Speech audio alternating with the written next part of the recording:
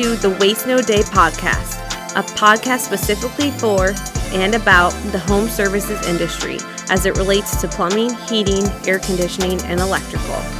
More than a podcast, Waste No Day is a credo, a determination, a mindset. It is a never-ending discipline. It is a refuse to lose pursuit. It is a wake-up call every morning to waste no day. Now here's your hosts, Brian Burton and Nate Minnick.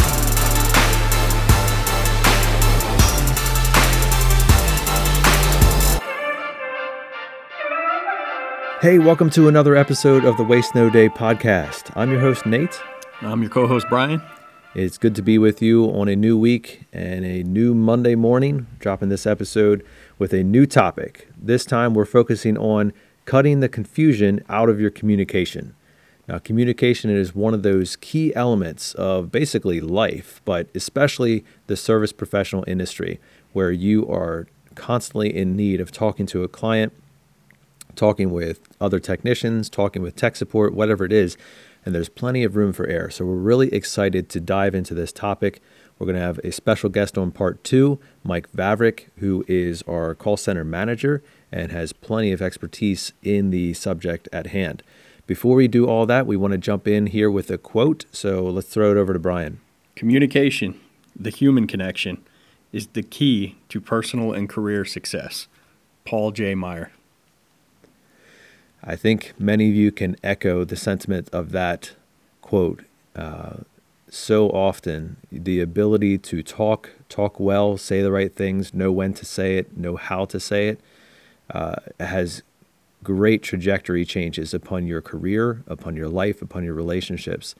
And so communication is so critical, and that's why we really wanted to jump in this topic today. Specifically, we're going to be focusing on cutting the confusion out of your communication. So often, you can have a conversation with somebody and you say something and they're nodding their head and they say something to you and you're nodding your head, and then you both walk away from that and you say, I wonder what they meant by that. And that is the epitome of what people think is communication, but ends up so often not being the fact. When two parties walk away from a discussion or a conversation and have different ideas, communication has not occurred. The illusion of it has, in that you exchanged words, but the understanding is really what communication is. The understanding of what the other person is telling you, the understanding of what you're telling them, them grasping that idea. That's really what we're talking about. And so we want to jump into this and talk about removing confusion from our conversations. Removing that mutual mystification, as David Sandler put it so well. And particularly what we want to talk about, I think, is when we're dealing with service techs and, comfort advisors and plumbing advisors, electrical advisors, people in the field, even CSRs and call takers, anyone who's communicating with the customers on a daily basis. It's removing technical jargon and industry words and technical words that might be the title of something, but they don't necessarily have to be there. And replacing them usually with words that mean something to the homeowner.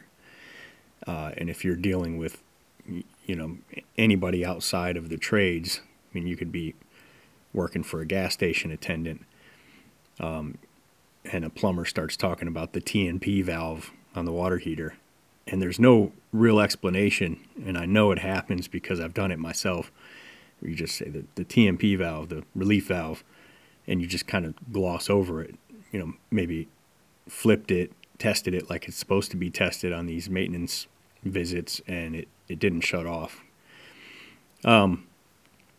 Even relief valve is probably better than the T&P valve, but it's just an example of something where we just say something quickly that we know and understand without thinking about the fact that the client has no idea what we're talking about.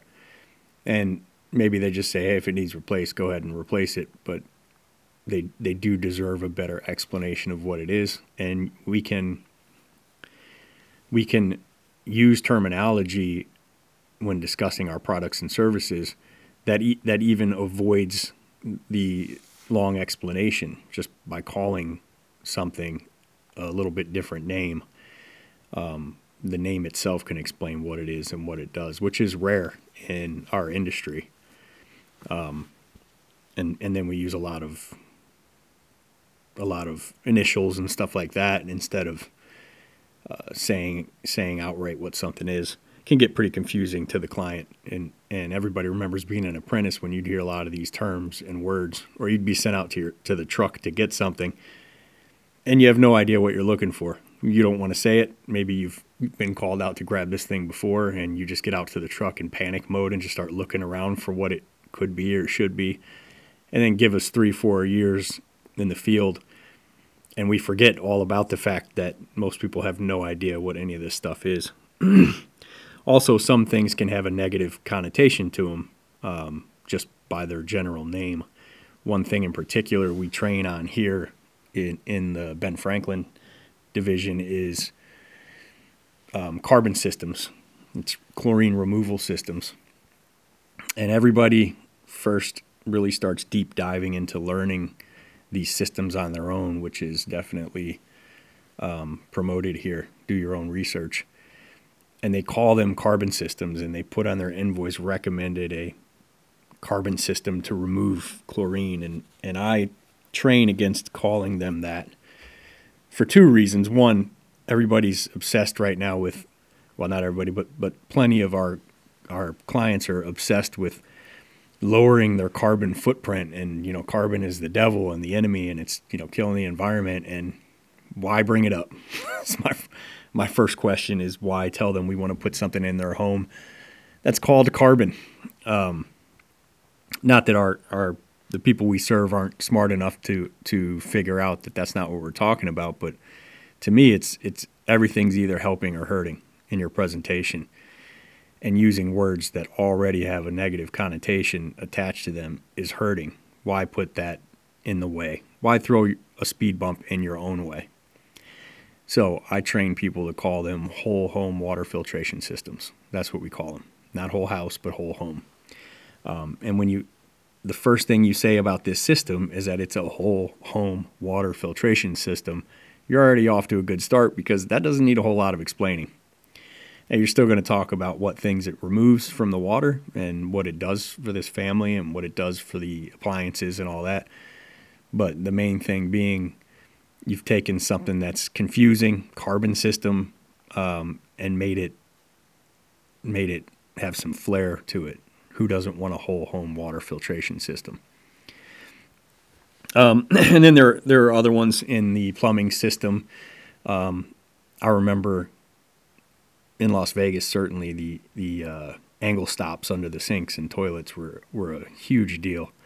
The things were just blowing off left and right. They were corroding really fast. You would go into a home where one had blown off, and you'd end up replacing all of them. And it was something that I really got into there and kind of kept doing as I came into Pennsylvania, just removing the old crusty plastic stemmed valves and putting in the quarter turn valves with the braided stainless supply.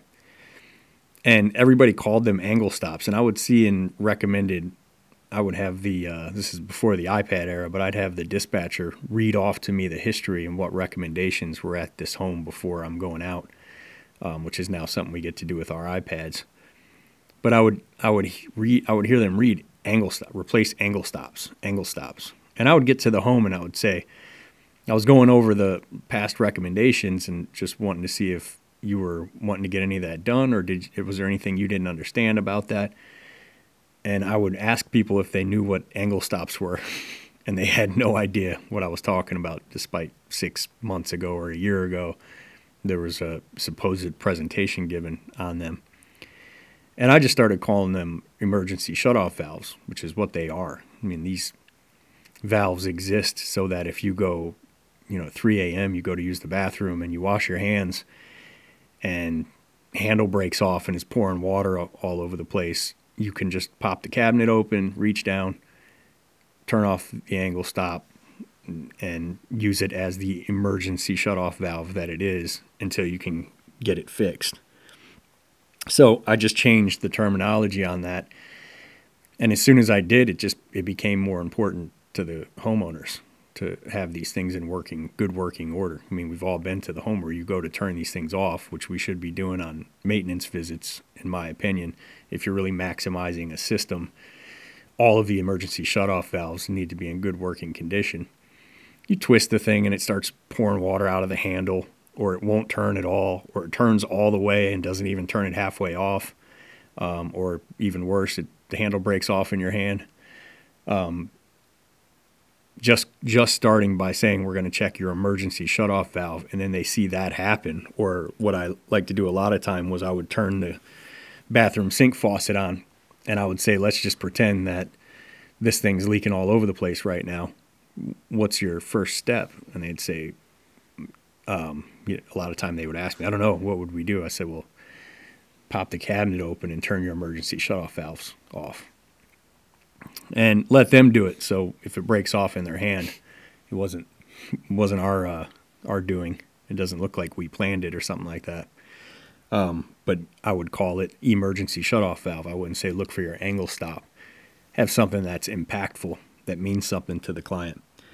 In the electrical field, surge protectors was always a tough one for me, because if somebody says, do you have a surge protector? I would just point to, behind my TV where the power strip sits with its built-in surge protector. And then you're telling me I need one for whatever it is, $1,000 to put in the whole house. I'm like, huh? I paid like $12 for that thing on Amazon. Why would I want one that's, cost 10 times that? But to call it a whole home power conditioner that also protects from surges and lightning strikes, and it, levels out the power coming in from the power company, so it's not spiking and dropping and rocketing up, and just takes it from a wavy line to a straight line, so it's not damaging your appliances and your light bulbs and killing everything faster.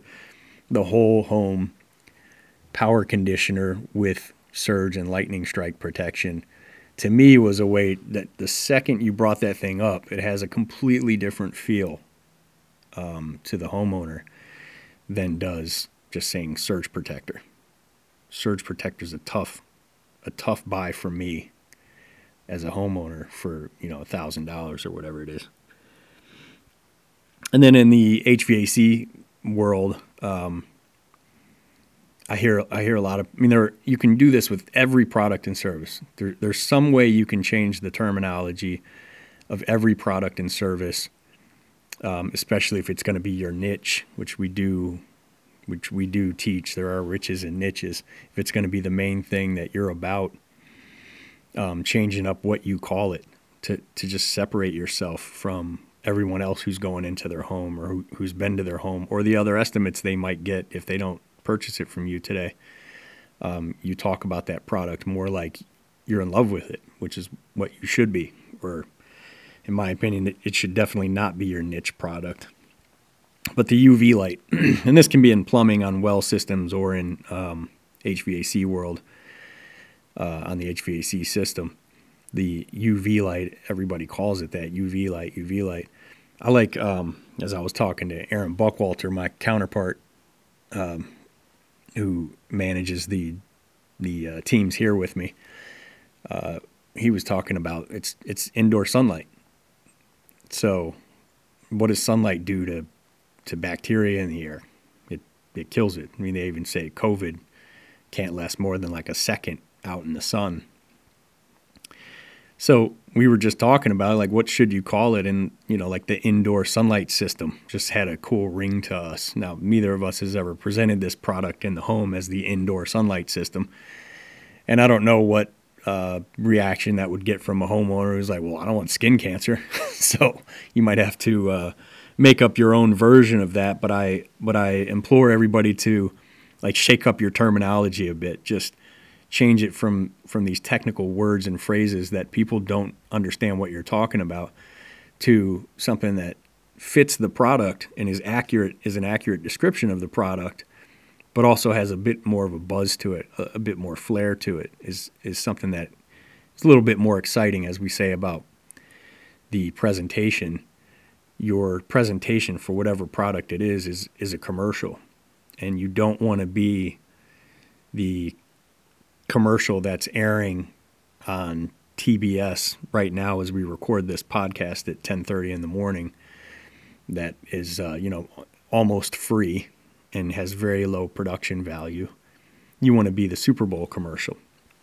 So your presentation of your product is what Coca-Cola is putting into their commercial for the Super Bowl specific, which is a whole different budget, a whole different team putting it together. It's like they may very well use a movie production studio to make that commercial versus just a standard marketing firm to make it for 2 p.m. on a Tuesday afternoon. And that is how you want to treat your presentation. 100%. I don't care what you're presenting. You want to go to work on that presentation, on that description of that product or service in a way like it has the potential to make or break an extra $30,000, $40,000 in income for you this year, because it absolutely does. It is the difference between people buying it and not buying it. You have to transfer your enthusiasm to them. Yeah, really good stuff there, Brian. And I think what you're getting at is that words have meanings, and how you use them, what you say, and what you're talking about all matter in communication. So you've heard the term buzzword or jargon before. You've heard the term triggering word before. Those are all realistic things. What Brian was talking about there is predominantly like either using the word to help them understand or not using certain words to help them from not getting confused. But words absolutely have meaning. And alongside with that, how you say the words have meaning too. Your emphasis, your tonality in your conversation plays a big impact on how somebody is reading you. Right now, listening to this podcast, all you're hearing is our words and our tone. And within that, I mean, we hope that you're enjoying the message. You can hear whether we're excited about something. You can hear whether we're being animated about something. You can hear whether we are sad or more somber about something. So the tonality of your voice and how you present something absolutely impacts your ability to communicate. Just like when you're listening to a song, all you're hearing there is the music and the words of the song. So the lyrics are the words, the music kind of fills in as the tonality, and even the singer's voice. Is he quiet and soft? Is she, at the top of her range, very loud and vocal? And that impacts the meaning of the song, right? For example, if you would take a Rage Against the Machine song or something like that, and you would set it to a classical track of violin music in the background, it would feel very odd and awkward. Similarly, if you would take like a Pavarotti lyric and set it to the background of, death metal guitar, it would again feel very awkward. So your tonality and your words should be matching what you're trying to communicate. If you are concerned about something that you're seeing in the home, like there's water in the panel causing rust and degrading to the breakers, like that should be something that you present in a more somber, serious, concerned tone. This is an issue. This is something you should be worried about. This is something that is not the way it's supposed to be. Think of it from a non-trade perspective. If you're a doctor and you're giving bad news to somebody, like, I'm sorry, the cancer is back. If the doctor is laughing while he is saying that, I don't even know what the words are for how the person would receive that information. So, bad news is typically delivered in a somber, more serious tone, whereas good news often comes with upflexion in the voice. Like, hey, Brian, guess what? It's going to be 70 degrees today. It's going to be beautiful outside. Really can't wait to get out there and enjoy that sunshine. And you hear the difference in the voice. Or, Brian, it's supposed to rain again today. Yeah. Oh man, it's 40-degree rain. Who doesn't love that, right? So the tonality of how you say what you're saying absolutely helps avoid confusion for the customer and helps you get your point across in a more clear fashion. Tonality, facial expressions, body language, all of it plays a much larger part than the actual words you're saying. But for the sake of this particular episode and the guest we're going to bring in today, I want to keep us on track speaking about the terminology, the words we're actually saying. Because while the sale will most likely not be made by the words you're using, it can very easily be broken by the words you're using. And getting into confusing terminology is the 100% best way you can do that, which is using a bunch of long technical words that the person sitting across from you does not understand. And you can explain your way through any of those words. I'm not saying you can't. But why would you if you don't have to? Call these things something that means something to the homeowner, and you don't have to worry about explaining those things away. It's like Gene Slade, sales trainer, HVAC sales trainer, posted a Facebook video where he was talking about, something that I wholeheartedly agree with. He was talking about guys coming in with huge beards and like piercings and face tats and like looking like somebody that you don't want in your own personal home working on your equipment, and saying that these don't look like guys who make $100,000 a year, and they probably don't. And then, of course, naturally, with anytime you say something, 3 guys jump into the comments and tell them how, I know a guy who's a top producer who has a big beard, and somebody else likes the comment and says, oh yeah, we don't all have to, be perfectly clean cut. Those statements are true. I mean, I've known guys who looked, in my opinion, very unprofessional and made their way through it anyway. But why put it in your way? Why have that to overcome when it's a statistical fact that a certain percentage of Americans they automatically distrust somebody with large facial hair, piercings and stuff. That in the tri-brands, I don't think that kind of thing is accepted necessarily. But for anybody who's listening, who's not part of the tri-brands and has a choice whether to come in looking like ZZ Top, or shaving it all off and being clean cut and professional, why put it in between you and even 15% of the people you serve? If that's the number these days of people who automatically don't trust somebody because they have a large facial hair. You can talk your way through that. Certainly you can work your way through that and get them on the other side of that. But why put one more brick in the wall between you and your homeowner? Why do that? I've never understood that mindset. Ask Pink Floyd. Another brick in the wall. Yeah. Yeah, I don't get the concept of all I was trying to do was be as efficient as possible at finding the challenge that my client is dealing with and giving them a solution that they would say yes to as efficiently and quickly as possible. So anything I thought was getting in the way of that, the slightest bit, it just needed to get cut out. It doesn't need to be there. And I don't understand why you wouldn't do it if you had the opportunity, be it being clean cut or using more ear-friendly words to describe your products than what it says on the label. So in thinking of that and talking about that, I was trying to come up with some of the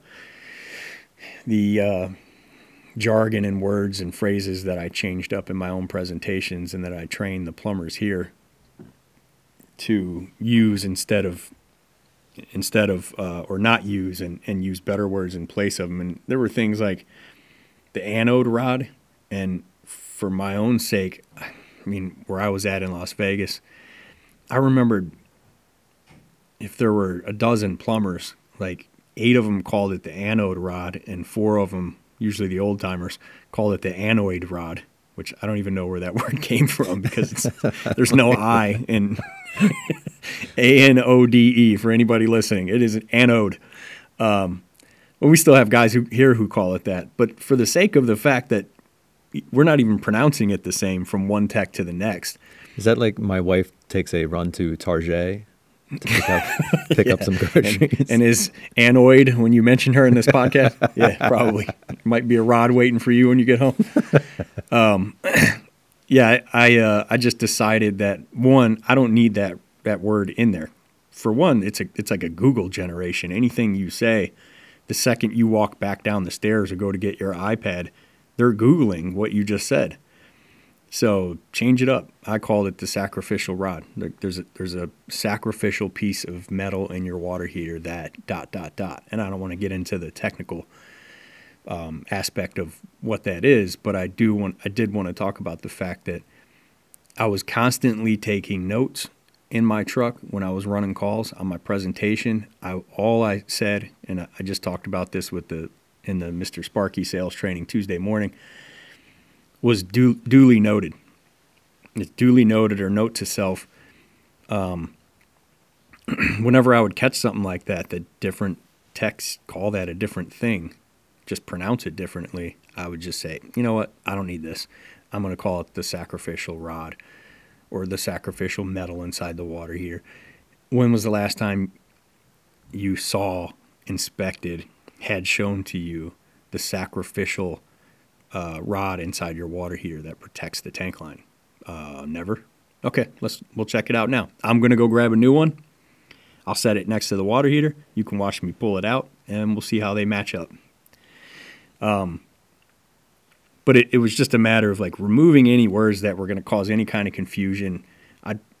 Even like water softener, I'm not calling it a water softener because, man, is that thing easy to shop.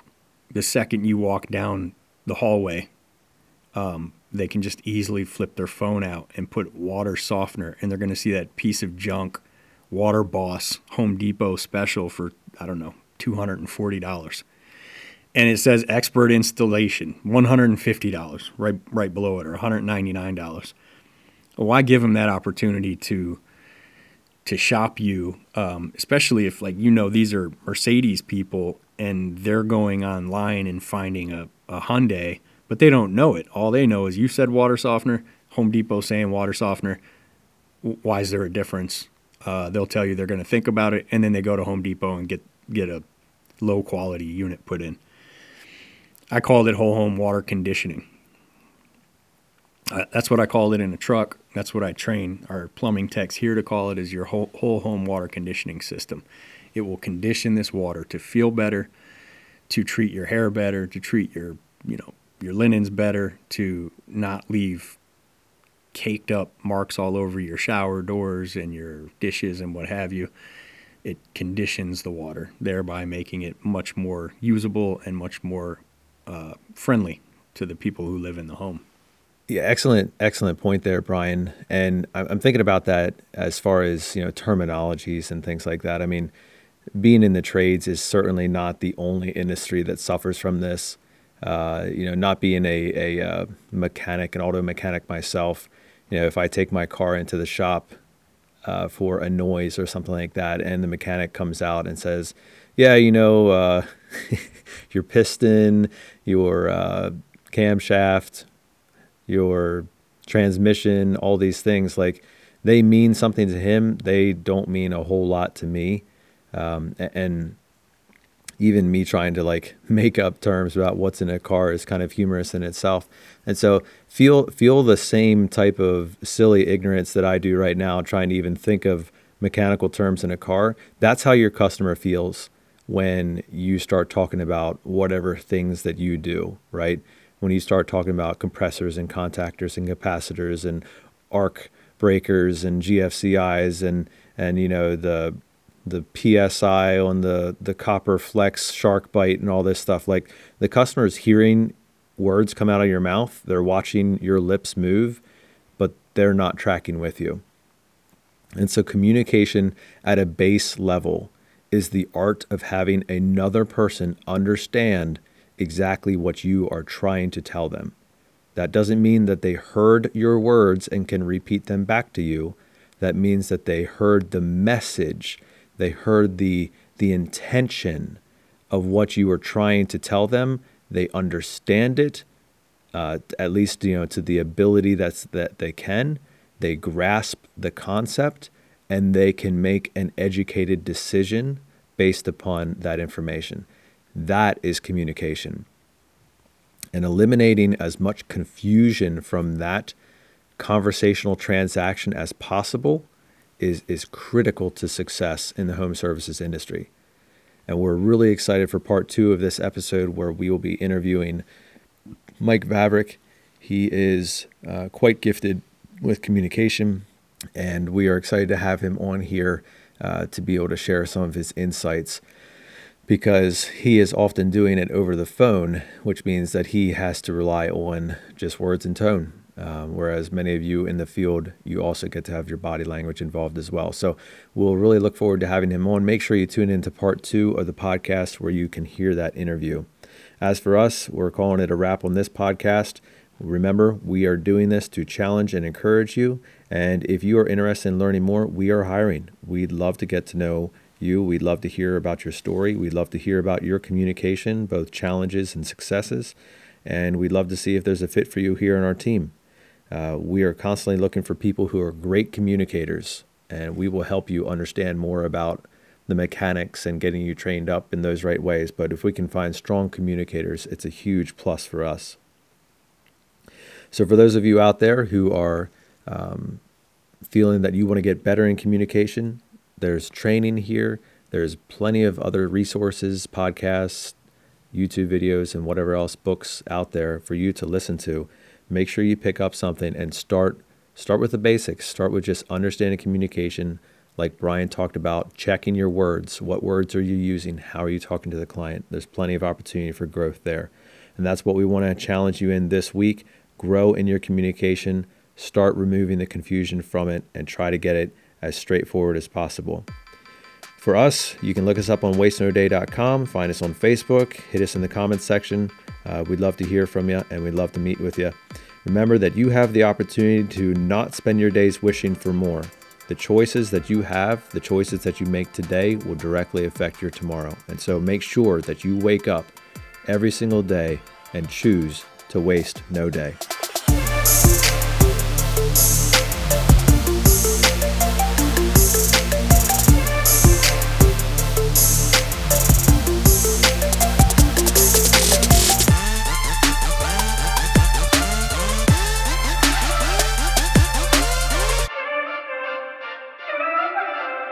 This podcast is a production of the South Central Pennsylvania branch of 1 Hour Heating and Air Conditioning, Benjamin Franklin Plumbing, and Mr. Sparky Electric.